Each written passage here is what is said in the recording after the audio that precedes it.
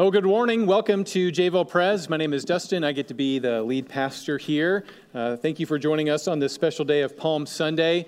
We're going to be looking at hope for late bloomers. So with that in mind, I hope that everybody has a copy of God's Word out in front of them. We're going to be looking at not just one, but multiple passages this morning. So open up with me to Mark chapter 15, but be sure to grab a blue Bible. We're on page 1014, I believe, to begin. But we're going to be looking actually at multiple passages this morning. Also, before we jump into the sermon, I do want to make you aware that there are some new things in the sanctuary. If anybody notices, there is a new lectern right there, or podium or something like that. Yeah, I'm not sure what the real word is, but if you notice, it perfectly matches my pulpit right here, and we even have a new hand-built communion table. This was done by some men in our church, Phil Kessler and Bill Boning. I told them I wouldn't have them stand up while we thanked them, but I got you anyway. But this is significant in the life of our church because, the wood is going to darken over time, so it perfectly matches. But if you don't know this already, the dark wood on the crosses that are also on the legs, that are also on this one, actually comes from the same tree that fell down in Jacksonville years ago that men in the church turned into the cross behind me. And it's very, very exciting, very thankful for it. And the same kind gentleman that wrote those words, "Do this in remembrance of me," on the communion table is the same guy who wrote these words that I look at every Sunday before I preach, which is a great reminder for anybody opening up God's Word. It says, John 12:21, "Sir, we wish to see Jesus." What a great reminder, and I hope you see Jesus this morning. With that in mind, friends, let's hear from the reading of God's Word, Mark chapter 15. We're going to be looking at hope for late bloomers through the story of Joseph of Arimathea. And when evening had come, since it was the day of preparation, that is, the day before the Sabbath, Joseph of Arimathea, a respected member of the council, who was also himself looking for the kingdom of God, took courage and went to Pilate and asked for the body of Jesus. Pilate was surprised to hear that he should have already died, and summoning the centurion, he asked him whether he was already dead. And when he learned from the centurion that he was dead, he granted the corpse to Joseph. And Joseph bought a linen shroud and, taking him down, wrapped him in the linen shroud and laid him in a tomb that had been cut out of the rock. And he rolled a stone against the entrance of the tomb. Mary Magdalene and Mary, the mother of Joseph, saw where he was laid. Friends, the grass withers and the flower fades, but the word of our God remains forever. This is the word of the Lord. Thanks be to God. Amen. Would you be seated as you keep that Bible open, and let's pray together as God's beloved people. Father, I thank you that there is always hope for people like Joseph of Arimathea and hope for everyone in this room. Father, we praise you that you are the God of all grace. May we see your Son, Jesus, all the more clear as we read your words inspired by the Spirit to the glory of God our Father. Amen. Makoto Fujimura is an abstract painter. He is a Japanese-American painter living in New York City, and I thought it would be fitting this morning to introduce you to some abstract paintings. So anyone here a fan of Nehanga, Japanese-style abstract paintings? Well, if you aren't, I would suggest to you maybe by the end of the morning you'll really be emotionally affected by Makoto Fujimura's paintings. I'm going to show you a few of his paintings, and it is abstract. So you need to kind of think more creatively to understand what you're looking at, okay? So just go, some of you look very skeptical. I can see it. Just go there with me, okay? The first painting.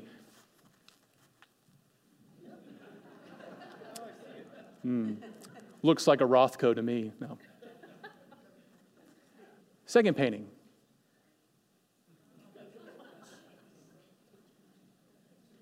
Third painting.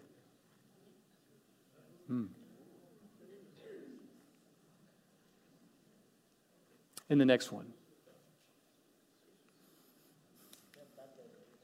About 5 years ago, Makoto Fujimura was commissioned by Crossway Publishers, which produces the English Standard Version, of which most of you have in your hands right now. And this Christian publishing arm, Crossway, commissioned Makoto Fujimura, who is a Christian, who's a member of Redeemer Presbyterian Church in New York City, actually, where he's a leader.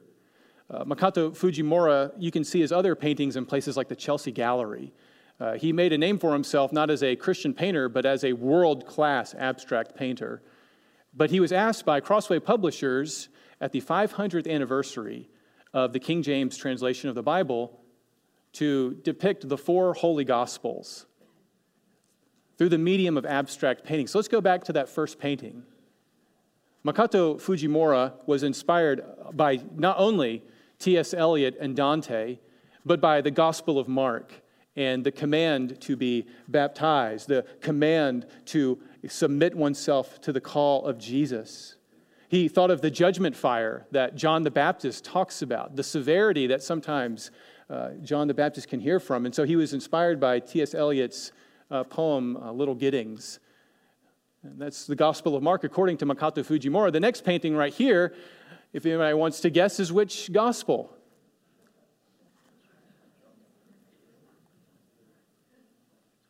It's the Gospel of Matthew. He titled this painting, Consider the Lilies.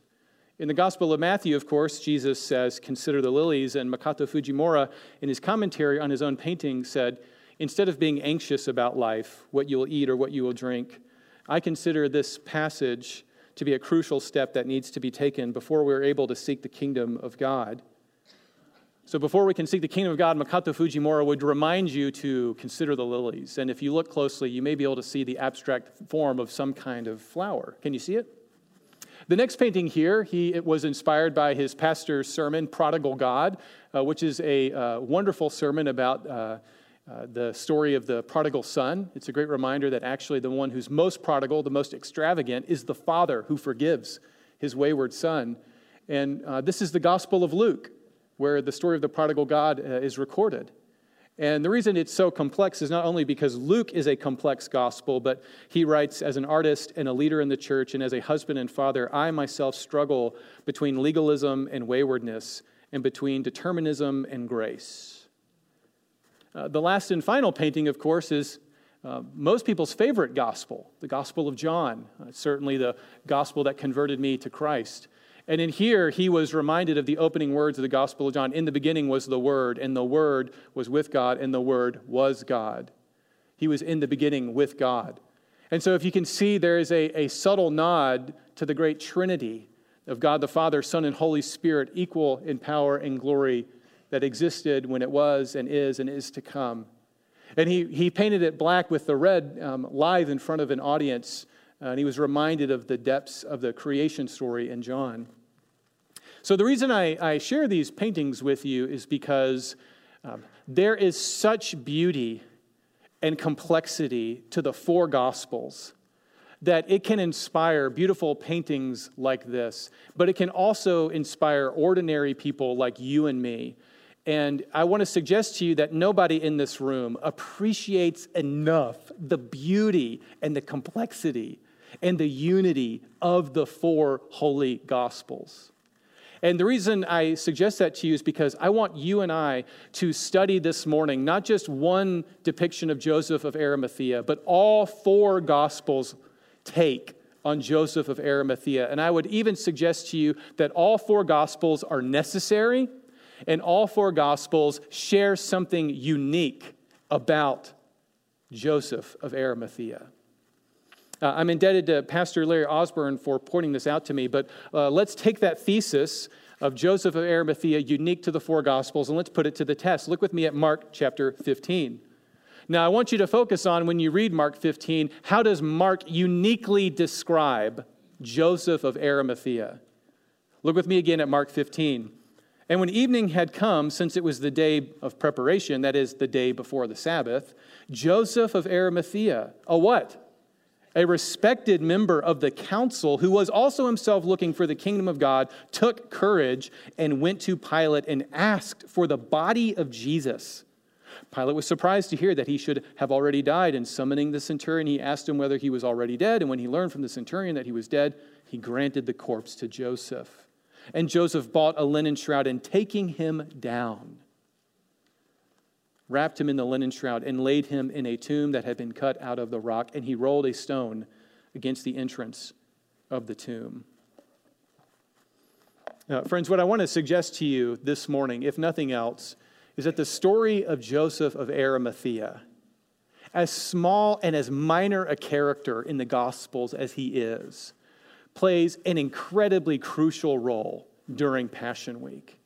And he should give every one of us hope that even if we're not quite figuring out this faith thing, even if we've struggled to understand what it means to follow Jesus, there is always hope for late bloomers. Because Joseph of Arimathea, if nothing else, is a late bloomer. Now, what do I mean by late bloomer? Well, I learned this from a very profoundly beautiful theological work. It's really a tome. It's very heavy. It's called Leo, the Late Bloomer. You may have heard of it. It's a child's book about children who develop later in life. And in this story, it's a beautiful story of blooming late. It says Leo couldn't do anything right. He couldn't read or write. He couldn't draw, and he was a sloppy eater. Every day and every night, Leo's father watched for signs of blooming. "Are you sure Leo's a bloomer?" asked Leo's father. "Patience," said Leo's mother. Then one day, in his own good time, Leo bloomed. When you study the story of Jesus, what you'll immediately recognize is immediately a huge crowd of people who have positive affection for Jesus, who think highly of him, surround him and want to be associated with Jesus.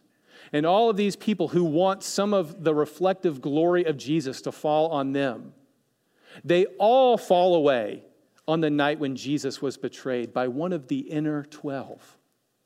Even Peter, the spokesperson of all the disciples, denies him and calls down curses from God, saying he doesn't know this man and he has never had any business with him. So in the moment when people most needed to stand up and identify with Jesus, they all abandoned him. And yet, amazingly, on the day that Jesus dies, Joseph of Arimathea, a respected member of the council, steps up and publicly says in front of Pilate, you know that criminal that Rome just put to death for being an enemy of the state? I'm actually very close to him, and I want to take his body down and give him my tomb. So if you were to look at the trajectory, the people around Jesus, there's this upward trajectory, and then on the night when he was betrayed, they plummet, and they're nowhere to be found. And yet, Joseph of Arimathea isn't even in the story until exactly that moment, and all of a sudden, he took courage and said, I want to be identified with Jesus. That enemy of the state that you just put to death, yeah, he and I are very, very close. Ken Costa is a South African man living in London. He's one of the most influential investment bankers. He's never been a pastor, although he is a Christian. He's the chairman of the Alpha Outreach Ministry. Ken Costa, this very, very rich man living in the world of important people, was inspired by the story of Joseph of Arimathea. And he wrote these words in his book, Joseph of Arimathea. Where were the disciples now? In the wake of Jesus' death, where were Jesus' friends who had observed his every move, who had listened to his every word? They had entered the Holy Week with Jesus, watching him laugh as children sang, watching him weep as Jerusalem ignored him, watching his silence as priests accused him, watching in despair as Pilate turned on him. Despite everything that they saw and everything that they'd witnessed, now they were nowhere to be seen. So in the moment, nobody wanted to be associated with Jesus. For some reason, this important man, this member of the council, this respected man wants to be identified with him. And of course, that's an intriguing statement, because what does it mean that he's a member of the council? What's the council? Another term for that is the Sanhedrin. They were the 71 religious leaders of Israel. And if you know anything about the story of Jesus, it's the Sanhedrin who condemns Jesus and leads him ultimately to his death. They are the jury that finds him guilty of blasphemy. And here is Joseph of Arimathea, a respected member within the 71, who wants to be associated with Jesus. And then if you didn't catch it already, Joseph is the one, not Mary, not Jesus' mother. Joseph is the one to actually have to remove the nails from his hands and feet. Joseph was the one who knew what Jesus' dried blood felt like.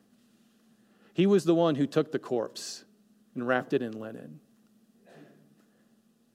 You know, the Old Testament, writing in the prophet Isaiah, this is about 700 years before Jesus was ever alive.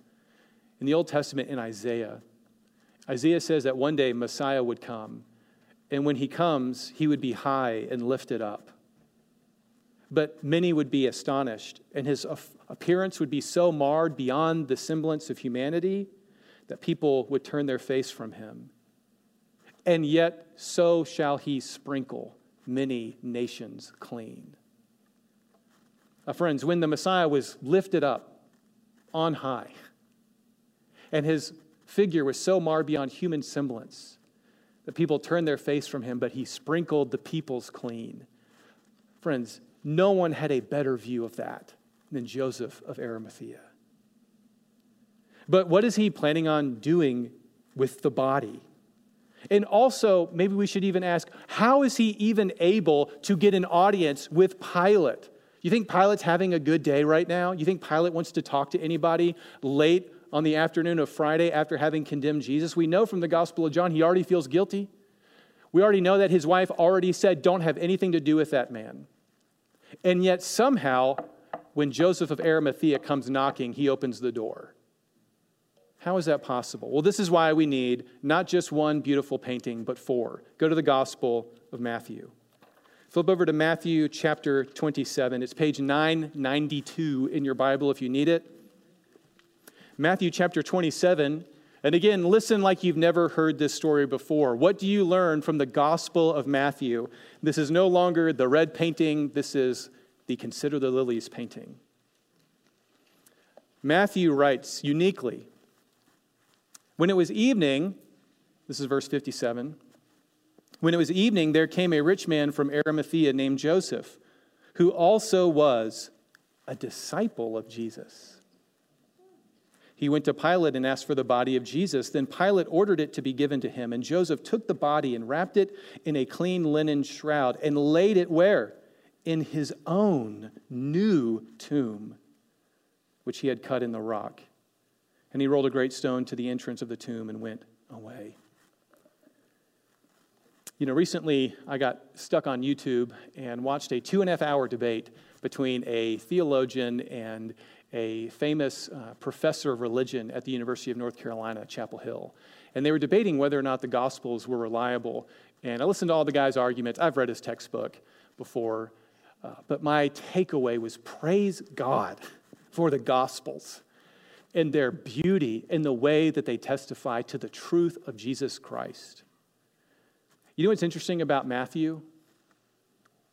Matthew never tells us that Joseph of Arimathea was a member of the Sanhedrin. Did you catch that? He skips that part. It may be because Matthew has already told us that all the Sanhedrin voted to condemn Jesus, just like Mark does. Matthew, on the other hand, answers the question when he comes knocking, why does Pilate open the door? What does Matthew want you to know about Joseph of Arimathea? He's a rich man. He's got money. As Ken Costa, you know that rich guy I was talking about? In his commentary, what he recognizes is he recognizes in the wealthy the ability to steward their influence. That he knows how to bide his time. And he knows when to hold them and when to fold them. Matthew says he's a rich man. That explains then why Matthew also reminds you that this isn't just some tomb. Whose tomb is it? It's his tomb. It's his own new tomb. No one else had ever been put into it. It's his own tomb, reminding us again that Joseph of Arimathea has a whole lot to lose, wouldn't you say? If he's associated with a criminal of the state. We already know from Mark that because he's going to lose his spot on the Sanhedrin, don't you think? I mean, he's a respected member. Now he's publicly identifying with the person they just decided to kill as an enemy to the state of Israel. Not only is he going to lose his place potentially among the Sanhedrin and among his friends, now he's also going to lose what? Potentially his fortune. Pilate, you know that guy you just killed that's an enemy of the state? Yeah, actually, he and I are so close that I'm willing to take his body down, and I'll even give him my own personal tomb. You know, it's interesting It doesn't matter that he's, rich per se. I mean, don't hear what I'm not saying. Being rich does not make someone better, nor does it necessarily make them worse. Interestingly, in the Gospel of Matthew, Jesus says these words, "It is easier for a camel to go through the eye of a needle than for a rich person to enter the kingdom of God." But the disciples, when they heard this, they were greatly astonished, saying, "Well, then who can be saved?" But what does Jesus say? With man, this is impossible, but with God, all things are possible. Joseph of Arimathea is the fulfillment of that verse, wouldn't you say? He's a disciple of Jesus, after all. Mark didn't mention that, did he? But Matthew does. But why is it that we should know that he's a rich man? Well, it's not just because that explains how Pilate responds to him. It also explains actually why this is so important in the Bible. If you were to go back to Isaiah, that prophet that wrote 700 years before Christ, in Isaiah 53, you can turn there if you'd like. It's page 729 in your Bible. We get some of the most famous predictions of Jesus Christ. This is Isaiah 53. Some of you know these words by heart. But he was pierced for our transgressions, and he was crushed for our iniquities, and upon him was the chastisement that brings us peace, and with his wounds we are healed. All we like sheep have gone astray, everyone to his own way, and the Lord has laid on him the iniquity of us all. But Isaiah goes on in describing this suffering servant, this Messiah, who would have the sins of the world laid on him. He says these words in verse 9, "And they made his grave with the wicked and with a rich man in his death. Although he had done no violence and there was no deceit in his mouth, yet it was the will of the Lord to crush him." That'd be a wonderful exercise to reread Isaiah 53 this week of Holy Week. But I want you to recognize is that what Isaiah says is at the death of this man, he will be associated with the wicked and with the rich man, even in his death and in his grave. And what we have here is a reminder that if Joseph of Arimathea had not taken courage and gotten Jesus' body down, Jesus' corpse would have ended up just like every other corpse of any other criminal of the state of Rome, which means that it would have been left to the vultures and to the dogs. If anything, the Jewish people would have been morally obligated to bury it, but they would have thrown it into a common grave where it would soon decay and rot. And yet we see that Joseph of Arimathea takes the body of Jesus down, removes the nails himself, and he does so in fulfillment of biblical prophecy. Isaiah foretold this day. Just as Isaiah said the Messiah would take the punishment of our sins, Isaiah says he'll be associated with the wicked and the rich in his grave and in his death. But friends, is that all there is to the story? Well, praise God, we have two other paintings. Look with me at the Gospel of Luke now. Go to Luke 23. What does Luke uniquely add? Why do we have 4 Gospels and not just one? Luke 23. What does Luke write? Luke 23, verse 50. Now there was a man named Joseph, and listen to what he uniquely adds. From the Jewish town of Arimathea, he was a member of the council, a good and righteous man who had not consented to their decision and action, and he was looking for the kingdom of God. Friends, did you see what Luke just did there? First, just so you know, if you were to read the Gospel of Luke, Luke is adamant that the gospel is for men and women. We're confronted with woman after woman in the Gospel of Luke, like Anna, the prophetess, and Elizabeth, and Mother Mary, and we get Mary Magdalene, and we get the woman with the disabling spirit, and we get the woman who has a 12-year discharge of blood, and we have the widow and her 2 mites. Over and over and over again in the Gospel of Luke, Luke is reminding us that the gospel is for men and women. And also, Luke is reminding us here that the gospel is not just for the nations, not just for the Gentiles, but for Jewish people, like Joseph of Arimathea, because Jesus is for everyone. Even rich, influential Jewish men with all of the power. Even members of the Sanhedrin, because Jesus is for everyone. But then notice that Luke also reminds us that he's a member of the council. And Luke uses an amazing phrase. The Bible only describes a handful of humans as good and righteous. If anyone ever read the Bible and been like, man, everybody's terrible. You read the Bible and everybody's messing up and they're such knuckleheads. Well, it's because they're just like you and me. So when the Bible actually verbally says, this is a good, righteous person, our ears should prick up because that doesn't happen that often. And Luke wants you to know that this is a good and righteous man. And then Luke says what? And he didn't consent to their decision. But friends, do you feel the tension in that statement? Because Matthew and Mark tell us that they all agreed Jesus should die. No gospel writer ever depicts Joseph of Arimathea taking a stand during the trial of Jesus and saying, guys, this is wrong. We shouldn't do this. We have no record of that. So if Joseph of Arimathea is a good and righteous person, if he's a disciple of Jesus, if he's rich and influential, and he's well respected, and he's on the Sanhedrin, and he didn't agree with their decision, then where was he during the trial of Jesus? We're only left with a couple of options. One is that he missed it. He didn't go. But that seems implausible because what week is it? It's Passover week. All Jewish men are in Jerusalem, especially the Sanhedrin, and especially like a good and righteous man like Joseph of Arimathea. He wouldn't be missing the week in Jerusalem.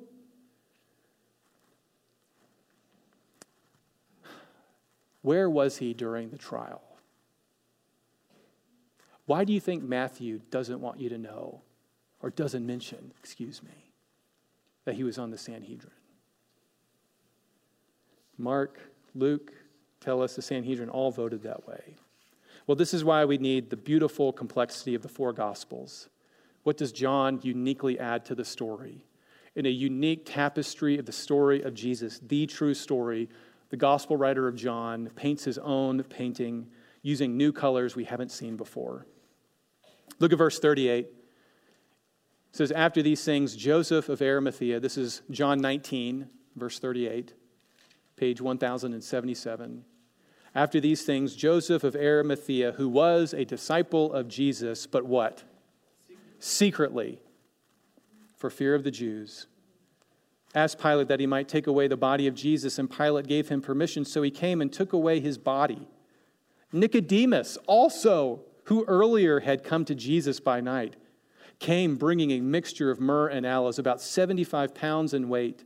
So they took the body of Jesus and bound it in linen cloths with the spices, as is the burial custom of the Jews. Now in the place where he was crucified there was a garden, and in the garden a new tomb in which no one had yet been laid. So because of the Jewish day of preparation, and since the tomb was close at hand, they laid Jesus there. You see, John answers the question, doesn't he? Yes, he was a disciple. Yes, this is a good and righteous person. Yes, he is respected. Yes, he knows God's word. And yes, he kept it a secret. He kept his head down. He feared man and did not want to be cast out of the synagogue. And yet, friends, at the moment when all of the disciples, even Peter himself, abandoned Jesus at the cross, Joseph of Arimathea, this secret believer who didn't want anybody to know he actually believes this stuff about Jesus, steps up and says, I'll take his body. And then what I love so much about John is John brings back a character we haven't ever seen in any of the other Gospels, a guy named Nicodemus, where he comes to Jesus at night in John chapter 3, and Nicodemus is exploring who Jesus is, and he's a teacher of the law, and was almost certainly a member of the Sanhedrin. And here, Joseph finally steps up and says, I want to be associated with Jesus. And he turns to his friend, Nicodemus, and he says, let's do it. Let's go together. Nicodemus had just as much to lose as Joseph did. You know, what's amazing to me about that is I have no doubt that there are people who are listening to me right now, some of whom are awake, who have some understanding in their heart of who Jesus really is. But maybe because of something in their past or some lingering sin, they just haven't quite bloomed. They just haven't quite nailed their colors to the mast. And friends, what's so beautiful about Joseph of Arimathea is that it is never too late for somebody to identify and claim membership in the family of Jesus Christ. Even when no one else is claiming Jesus, for some reason, Joseph says, now I am with him. And the amazing thing is he brings his friend with him. You know, in my experience, when there are people who are exploring Christianity, there's always somebody else there. Some friend, some childhood friend, or some spouse. It's like, is this even true? I mean, this is crazy, right? And for Joseph, that was Nicodemus. But what changes in their hearts? When does the light bulb turn on? When does it click? When do they see the painting for what it is? Friends, they finally see it at the cross. At the cross, Christ crucified for them. And if Joseph hadn't done that, we would never have the fulfillment of Isaiah 53. Friends, as you enter into a Holy Week this week, let me just invite you on behalf of Jesus to immerse yourself in the story of Jesus. And if you haven't already, friends, take heart. As Mark would tell you, take courage and identify with Christ. Let's pray. Father, we thank you for the hope that we have, that despite our past, it is never too late for any of us. Father, for those who love you, we praise you for the beauty of the four Gospels. Lord, we thank you for Matthew and for Mark and for Luke and for John, that they all are beautiful masterpieces that show us the face of the glory of Jesus Christ, our Savior. Father, this week, may we in fact declare that he is worthy of all of our praise, glory, honor, and adoration. In Jesus' name we pray. Amen.